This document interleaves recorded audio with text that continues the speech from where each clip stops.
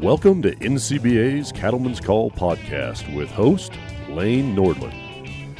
All righty, thank you to the voice of Dan McCarty, as always, for introducing us here to the Cattlemen's Call podcast. As Dan mentioned, I'm Lane Nordland, happy to be with you here today and happy to be recording this show live from the 2022 Cattle Industry Convention and NCBA Trade Show here in, I want to say sunny Houston, Texas, but it's actually rainy Houston, Texas. And our guest today is President-elect and soon-to-be President of the National Cattlemen's Beef Association, Mr. Don Schiefelbein. Don, thanks for joining us here today. Oh, I'm excited to be here with you.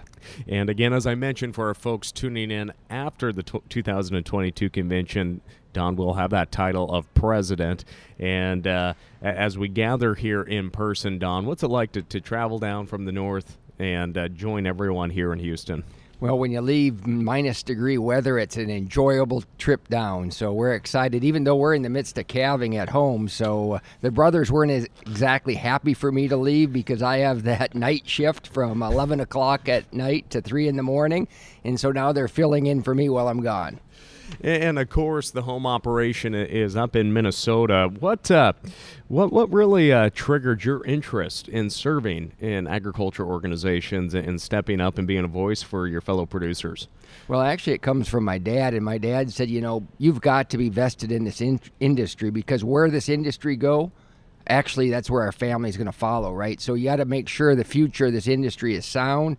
And for those of us who can put a little time and effort towards making sure we're doing our due diligence, that I'm just want to do my part. So obviously to get a start and have that inspiration from your dad, it also goes back to that appreciation of what we do out in the countryside. And Don, you've been a guest on the podcast multiple times, but most of the time we're talking about what's going on with NCBA and other issues. Actually, we had a great conversation our last show just talking about Christmas and Christmas right. on the ranch. But let's just talk about the operation out there in Minnesota and just the history of it as well, and truly that unique perspective of getting to work with your close relatives every single day. That's something you don't see a lot in agriculture today. At least not as many as I'm working with. You know, I got a family, but it's kind of a family on steroids, right? So there's a lot of us. I farm with 8 of my brothers, their wives, my dad, my mom, 5 nephews and their wives, and our children and our grandchildren. So when you add up the whole total, there's 84 of us who are all working together here in Minnesota. So sometimes the dynamics shift from day to day, but overall it's an enjoyable experience. So when did your family start farming and ranching in Minnesota? So my dad started it. So he actually was born and raised in Minneapolis, St. Paul with absolutely zero. And I mean zero background of livestock or farming or cattle. So he made the move on over to Minnesota and said, you know what? He experienced his dad's lake home and said, you know, this is a nice way to live out here in this countryside. And said, why would I ever want to go back? And one thing led to another, and he started farming. So what were some of the challenges that he faced initially coming from no background in agriculture? What were some of the challenges that he faced that made him a better producer because he was first generation and not afraid of going against the flow? Yeah, and of course he had no experiences, good or bad, right? Yeah. So he didn't have any bad habits to cure. That was probably a huge advantage. And so when he looked at everything, he looked at it very analytical. So my dad was actually a mathematics major out of St. Thomas College. So from his perspective, this thing had to make dollars and cents. Mm-hmm. And from his perspective, the cattle industry was all about the beef industry because from his city perspective, the reason we're raising cattle is for the consumption of beef. So his perspective from the very get-go was we got to produce the very best beef product we possibly can. And actually, that's why we jumped into the Angus genetics at the time in 1960-some. Mm-hmm. So obviously coming into that, I like how you put that, not having any bad habits, because it's tradition, and we learn from our moms and our dads and our uncles and aunts on these operations, and coming into that with a fresh slate can be also an opportunity to help others learn more about these new technologies. What was your dad like in working with neighbors that are like, who's this new guy coming into the industry? Oh, you got it right. Remember, back it up to 1955, and you can imagine here's this city guy coming into Minnesota, rural town, and saying he wants to be a farmer. There were many. In fact, as the story goes, his first Christmas there, they all got together, all the neighbors, and there are 22 of them. And right at the Christmas party, everybody said, well, Frank's been here a month. Let's see how long he lasts. We're going to put a little bet together. So everybody guessed a date on how long my dad would last. And there are 22 people who put in a date, with the longest date being 1 year. The rest of the story, Lane, is today, 21 of those 22 farms my dad owns. Mm-hmm. So it's just amazing how when you innovate and take on new ways of doing business, that you can really succeed. So did he get the pot of money there? We don't know what happened to that pot of money. They were just shocked that the guy from Minneapolis, St. Paul, had a chance of surviving in central Minnesota. Well, as you mentioned, he was kind of the groundwork, too, to help you step up into leadership and to help be a voice and advocate on behalf of your fellow producers. What has been your favorite part of serving in NCBA leadership? Well, I just think, understanding that you're doing it for the long-term future of next generations. To me, that's what it's all about. The reason we are engaged is to make sure our children and our grandchildren have an opportunity to succeed. And if we don't put the time and the effort in ourselves at this point, we are probably jeopardizing their potential to be successful. So obviously you get to travel the nation and talk with producers that, again, are just trying to stay in business and do what is best for their operation and to educate themselves. So, and I'm sure you've had some very good conversations, some unique conversations, but what's been the most eye-opening part of being an NCBA officer for yourself? Well, understanding how big this beef industry is. Everybody comes from their own perspective, but their own perspective may be just one small location. You all of a sudden start crossing the whole entire United States and seeing operations from South Florida to Montana to California. You realize really quickly that everybody's operation is quite different, and everybody's perspective of what this industry should look like is different as well. So to me, it's a little bit like our family operation. I use that parallel a lot. Believe it or not, the 84 family members, Lane, we don't always agree on everything. And the same goes true in our beef industry. You have lots of people with different examples and situations who say, really, the future ought to look like this. What you have to do when you get into those situations is just understand, listen closely, and do for the better good of the entire group. So, and I'm glad that you paralleled that with your family. When someone thinks about 84 individuals, they're like, "Oh man, that's almost like a corporation." Well, it is, and I just think of so many of our listeners out there that have had to go in battle just for the right to keep a farm or ranch together because some other siblings, they necessarily do not want to continue on, or they want bought out, or they want the higher price, or they can't agree on what type of cattle they should be running or new innovations. What could you just break it down for us, how the family operations work with 84 people? How do you split the responsibilities? What a board meeting looks like, and how that also ties into just how you look at different agricultural producers' operations and views differently as well, because you deal with some different views on a daily basis. Oh, no question. And that's where Dad's wisdom came into play, where Dad said, you know what? To keep this family going, everybody needs a kingdom that they can manage themselves. So in his wisdom, instead of being a typical father, and I say typical, I don't mean that in a derogatory phase, but there's a lot of I want to control everything mentality. His deal was, how do I break this up as quickly as I can so that people have a say in one part of the area? So we'll break this whole our operation up into seed stock, who's going to manage the cows, who is going to manage our crops, who's going to manage our feed yard, et cetera, et cetera. And all of a sudden, everybody is a king of some domain. Mm-hmm. But the way we work it is the group always trumps each kingdom. So you may be on your own, and for my example, I'm in charge of the breeding program as well as the finance. But if the group decides, boy, that direction doesn't look right, they can trump my decision and say, you said to go left, we're going to go straight, or we're going to go right. So it kind of keeps a balance of power, if you will.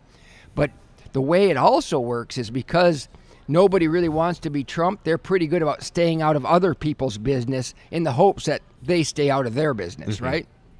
So have you had any family members that wanted to move on and get out of the operation? We got one brother who's not back. So that was from the very beginning. We had to kind of establish a situation where he understood where he sat. We treated him fairly. Dad kind of helped orchestrate that. That was way back in 2005. And everybody asks me from time to time, they'll say, is becoming the president of NCBA the most important thing that you've ever done? And I said, no. In 2005, when I went with the lawyers, and we literally had stacks of paper, literally 8 inches to a foot tall. We walked in all those family members. Everybody signed. Everybody was happy. We all went to pizza afterwards together. And to me, that's what kind of consensus building and a successful operation looks like when you go to the lawyers. And so obviously, I use the term board meeting, but you have to have meetings with everybody and truly look at it like it's a New York City firm. And maybe that's not the way to describe it, Don, but just how that communication actually rolls out is just actually having meetings and, like you said, not having the kingdoms rule, but the family come together and make those decisions. Yeah, and surprisingly to some, and this may be a downfall of our operation, I don't know, but we probably over-communicate. We meet every single morning. Wow. So I was thinking maybe once a month. No, every single morning we kind of divide up. So depending on the day, we have an operations guy who says, okay, we need to get this done, that done, etc. And we just kind of break away and get everything done the best of our ability. But obviously, from what your dad started with, truly just coming out, wet behind the gills, and to what it's come down to today, what is your advice to young producers out there, whether they're from a multi-generational ranch that is struggling to get by, or maybe it's a young person, maybe it's a veteran, someone that wants to be working on, hands-on with livestock, being a steward of the land? What is the advice that you have for them? First of all, it's to be open. One of the quotes I use from my dad that I'm very proud of, and I think it resonates really well in the way we should go directionally, and that is, he said the greatest advantage he sees in our operation is that his children are not farming and ranching the way he did. And he kind of has that push of, boy, take on the new advantages, take on the technologies, etc., and move forward in a direction that may not have looked like the way I did, but kind of positions us better for the future. And to me, that's a important element, because too often you've heard the statement, well, when I'm dead, you can do it however you want, right? That premise has never been at our operation, and Dad's always led, no, you found a better mousetrap, let's build it, or let's try to create it, and let's go after it. So did you know that you wanted to come back to the family operation after college? Was it something you always wanted to do, or was it something, maybe did you go one way and then get pulled back to it? And I had a love for it from the very moment. Now, I grew up in the 80s, and for those of you who are listening, remember the 80s, it was a difficult time. And so one of the things Dad always did is Dad said, before you can come back as a son, you got to leave the operation for 4 years. You don't necessarily have to go to college, but you have to leave the operation from 4 years. And as I've evaluated that, Lane, over time, that is just a brilliant move. Because the surprising thing is when you go from 18 to 22, for some reason, Dad and Mom get smarter. And they get a lot smarter as you age from 18 to 22. And you begin to see that, boy, when I'm having to work for others, Dad and Mom aren't so bad. You know what I mean? And it's all in your perspective, and being able to control your own destiny and have some say just changes your whole outlook. Now, what was it like for your wife? We should have your wife on this, because what was it like for her to come into this huge family operation? It's intimidating. I mean, when you're one of the many wives, there's 8 wives with us, she was just on pins and needles. And the rest of the story is, so I went to Texas A&M. So I married a South Texas girl. My first trip back up with her to Minnesota was over spring break. And we had 3-foot drifts, and she was like, what have I gotten into? And she was just wondering if I was the right choice at that time. But it's intimidating. You go into, remember, they're all brothers, right? All boys, and in a family outfit that's not used to dealing with girls. So my dad's sensitivity levels are not real good. So he had to kind of adjust his little tuners to say, you know what, we now have women in this family, and we need to maybe say things just a bit different than I have before. So let's talk about your family and what's the outlook for your family continuing on? Well, again, I've followed suit with my dad and said, you need to go. And I've been blessed that I followed Dad's suit as well, that I've sent my family, I've got 3 daughters, and sent them to all different schools across the plains, if you will. One went to Texas A&M. Mm-hmm. She's graduated right now and is working at Cactus Feeders in their cactus care department. I have my second oldest daughter, Abby. She's at K-State. Mm-hmm. She has just accepted a graduate assistantship at Colorado State. And my youngest is at Oklahoma State, and she's just kind of going go Pokes right now, so she's figuring out what to do that way. But what they're doing, and this has kind of been the way we've always done it as a family, everybody contributes the best they can where they're at. Mm-hmm. So if you look at Shelby has been absolutely our key player when you talk about making sure we're having a presence on Facebook. So she's our Facebook rep, so just even this morning she's got a Facebook ad out actually going to all the members of NCBA here. Yeah. So she's done a geofence, at least that's the term she's calling it for me. She's geofenced to NCBA, and she's kind of doing some advertising directly them for our upcoming bull sale. Yeah. Bailey is a communications person at Oklahoma State, and she's excited. She just did a whole redo on her entire Facebook. Yeah. So. Well, again, it'll be interesting what the future of your family operation, what it looks like in the next 10, 20, and 50 years, and it should be a case study. It should be a lot of guys do wonder whether or not. So my dad and mom are both 89 years old, and the question is, well, when dad and mom are gone, will you still be able to continue and function adequately? But at 89, dad and mom rarely show up for the meetings anymore. Dad's still an important part, but just not as day-to-day as he once was. So really for the last 5 years, we've been kind of flying a little bit solo, if you will, trying to figure things out on our own. Now, also just, as you said, your dad was always very open-minded to new techniques, to things that could improve yourselves and your operation. When did it click for you on how important it was to be involved with different breed associations and with advocacy through your county, state, and national cattle groups? When did that really become an opportunity for you to say, you know what, I know it's hard to step away from the farm for a day or two to go to these meetings, but I think it's going to better our operation and also make a difference in the U.S. industry? Everybody has people who influenced them to get into a leadership position. The person who influenced me was a guy named Jerry Wolf.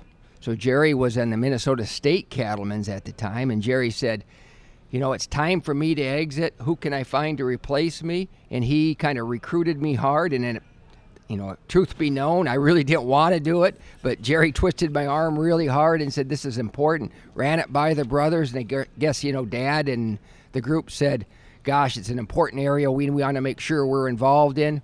Go forward, and we'll just see where it goes. And who would have thought, that was, I think, 15 years ago, that it would all evolve to this point here today. Yeah.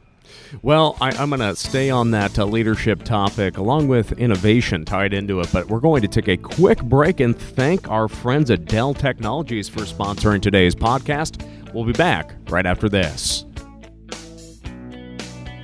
Dell Technologies offers NCBA members discounts on all Dell desktops, notebooks, servers, electronics, and accessories. They also offer a laptop that is ranch ready and configured with America's cattle producers in mind. This laptop is everything a producer needs for their operation.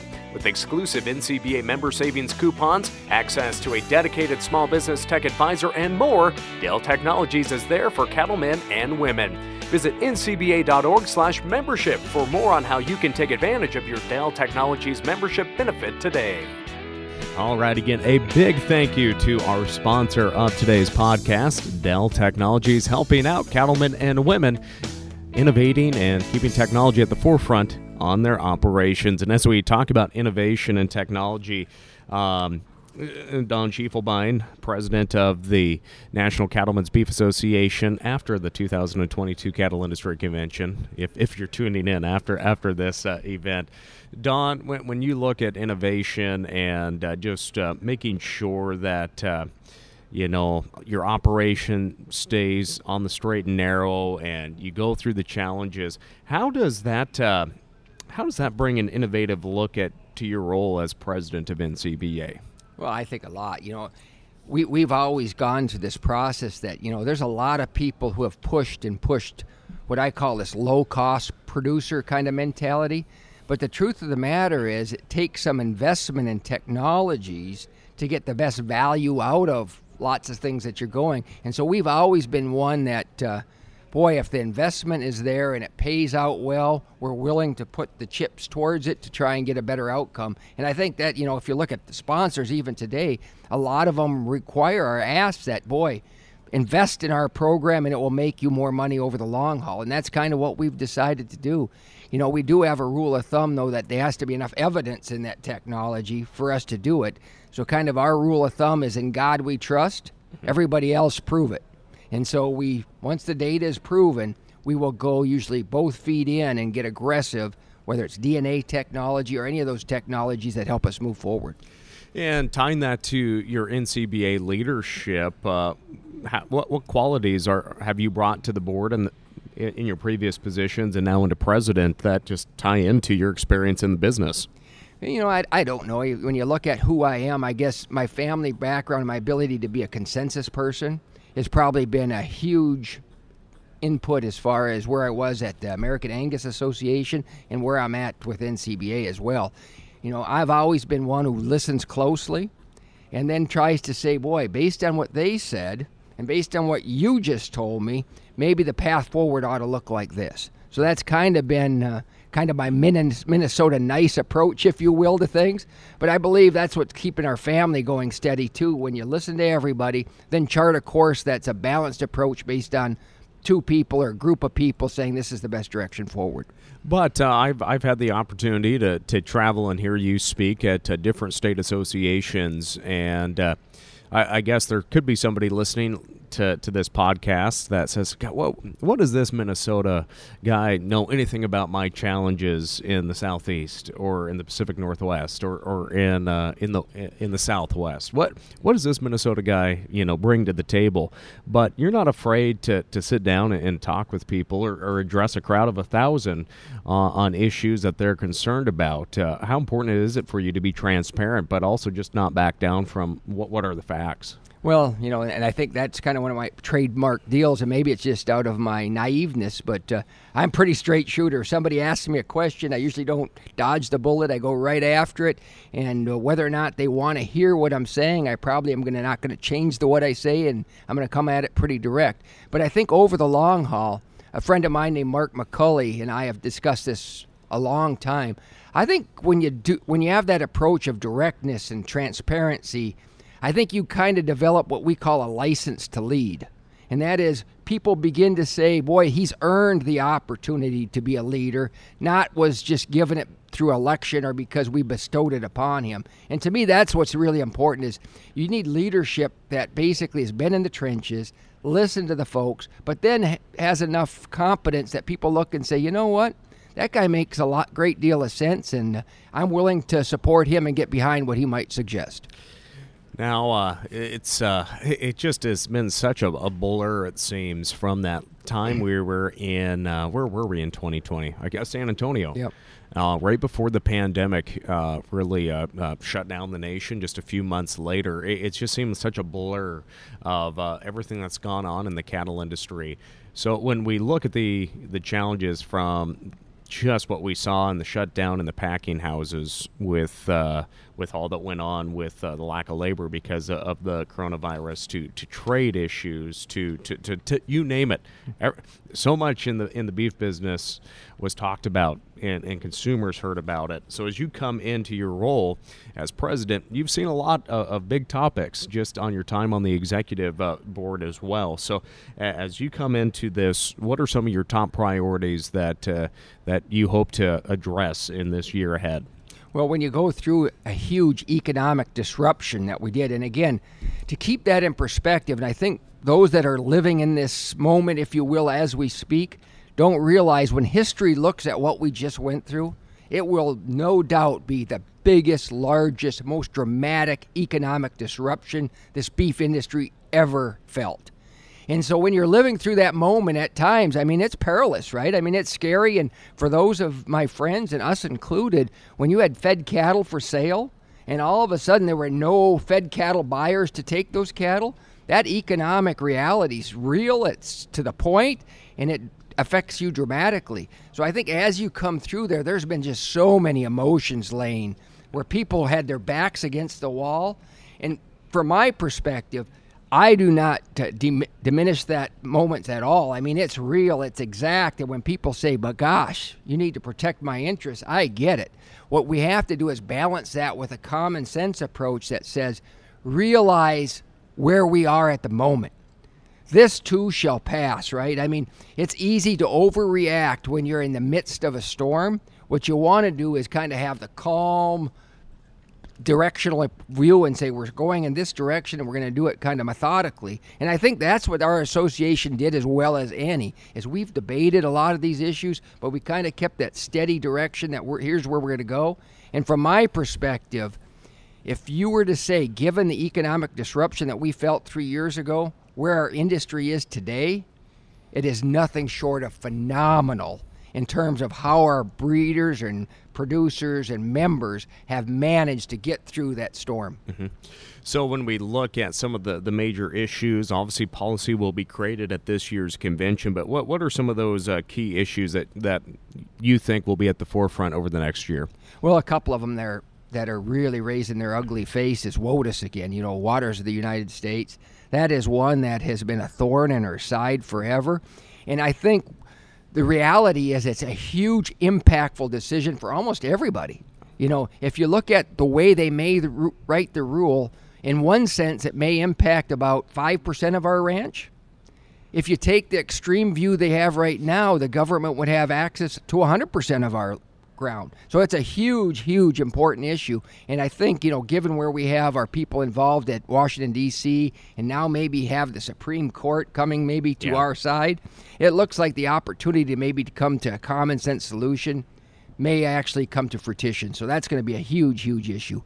You take this whole fake meat and lab created meat, please don't take your eye off the ball on that one. Mm-hmm. That one, I know you're looking at some of the sales, and they've been disappointing. I mean, everybody's tried it, and everybody's tasted it, and then everybody's been disappointed.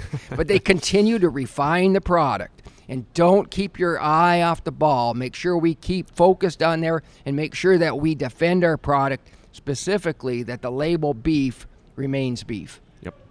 And one thing that I know that I hear a lot, you see it on social media, is just with inflation and everything else, we're seeing prices for consumers in the grocery store. Beef is very expensive, and there's a lot of frustration in the countryside with the markets, with packing capacity, hook space, and anything dealing with the packers. There's a lot of frustration out there. What are some of those key things that you and your leadership team and the policy team are looking at when it comes to making sure producers have good prices and consumers aren't turning away from beef because it's too expensive in the grocery store? That's exactly point right on it. But the good news from that is, given the price where consumers are currently paying for beef, if we can get our fair share, the outlook is absolutely as bright as it can be. So you're spot on. The key is, how do you get your fair share? Some of that comes with leverage, but as you know, we've been putting a full all-out assault on saying, what can we do to help get more hook space so demand is greater for cattle, not beef, but for cattle, so that the prices for cattle go up. And you can see we've got bills going every which way saying, how do we get more dollars in infrastructure for packing facilities, for medium to small-sized processors, so that we can balance out the impact of these large packers on our industry. Because as you know, the concern I hear, and I hear it all over, and I'm going to hit it head on, is, boy, we've only got 4 packers dealing 80% of our fed cattle. 2 of them are foreign owned. A third one is the largest investor of fake meat. I mean, there's a reason our membership is just a little uneasy, right? And they ought to be. And that's where I think it's very important we just keep the eye on the ball and make sure we're doing everything in our possible to make sure we're bringing more competition into that area. So what do you think it is about American cattlemen and women that allows us, to raise such a high-quality, desirable product that people here in the U.S., but also worldwide, want to consume? Well, again, it's in cooperation. I'm having a meeting tonight with the corn growers. Mm-hmm. Nothing makes our beef more unique than grain-flavored beef, right? And to me, that's what's really the differentiating point. So we're in cooperation. We're blessed to be in a country where we can raise lots and lots of corn, and we can do it very, very efficiently. And what we can do just from our carbon footprint and efficiency standpoint, at our operation, our goal is to get every fed steer out at 13 months of age, weighing approximately 1,400 pounds. Think of that. A 13-month-old steer being processed, weighing 1,400 pounds. Other countries aren't even halfway there to where we're at. So from an efficiency standpoint, and we're doing it with corn that allows us to have the most flavorful, best-tasting product in the world, I think if people just get out of the way in terms of trade barriers, the demand for U.S. beef is just going to go through the roof, and it's going to continue to soar. Now, sustainability is the new keyword for policymakers, for consumers, throw climate, that word in there as well. And I see producers share their frustrations. Why are we looking at sustainability? They're just trying to push this and that, but it's truly, we're already sustainable. How important is it and I know NCBA has sustainability guidelines and work that they're doing to tell farmers and ranchers' story and to show the sustainability and the role that they have in carbon capture. As coming into the presidency of NCBA, how is sustainability going to look in the year ahead, and what do cattlemen and women need to be thinking about, even if they're a little unsure about that word sustainability? I think they have nothing to be worried about at all. In fact, I think what we need to do as NCBA and cattle producers is flip the script. People are running away from sustainability, and they shouldn't be. We should be embracing it because it's a thing that we do extremely well. And if you compare U.S. production to the rest of the world, there is no question we are the most sustainable product on the planet. So instead of kind of being fearful of it, we should be embracing it because it's an asset on our side. It's a win for us. And I think the more we begin to embrace it and tell folks, boy, beef is incredibly sustainable. Talk about what I just said, 13 months of age getting stuff processed. When you do things that efficiently, you are really becoming sustainable and your carbon footprint is really being minimized. So I think it's a positive story. We should be shouting from the mountaintops. So obviously, at this convention, states are bringing up policy, and the policy sessions will dictate and the members will vote on what that policy book will look like for the team out in Washington, D.C.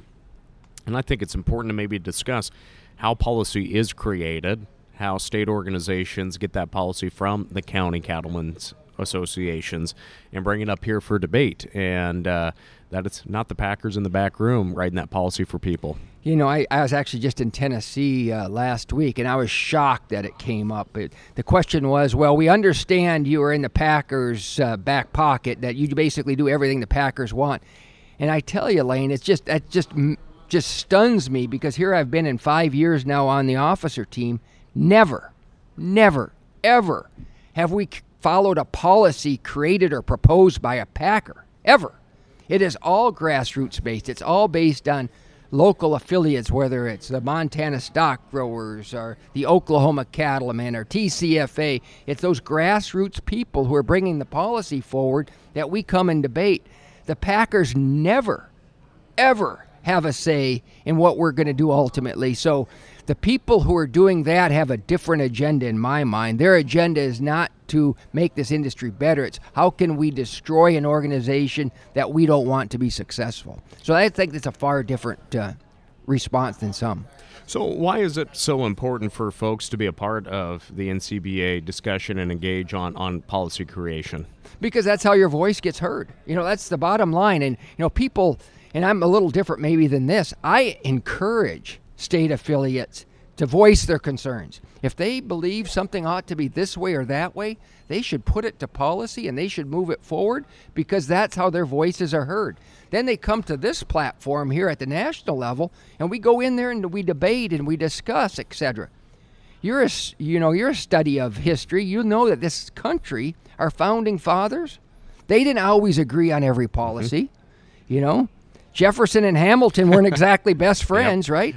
Yet it's when they got together, debated, discussed, that came out with a country that is better than the rest, right? And so to me, that's what ends up being the positive thing. You come in here, you debate it, you discuss it, but once we develop a path forward, we go over that path forward united. So again, I know you got a busy day. I don't want to hold you up too much here at the Cattlemen's Connection booth, sponsored by Micro Technologies. But what's your last tidbit, or just anything you'd like to share with our audience here today, as you and your family, and I say your family because they're a part of this journey as well in the presidency. What's your message to American cattlemen and women about the future and the state of the cattle industry and your commitment to them?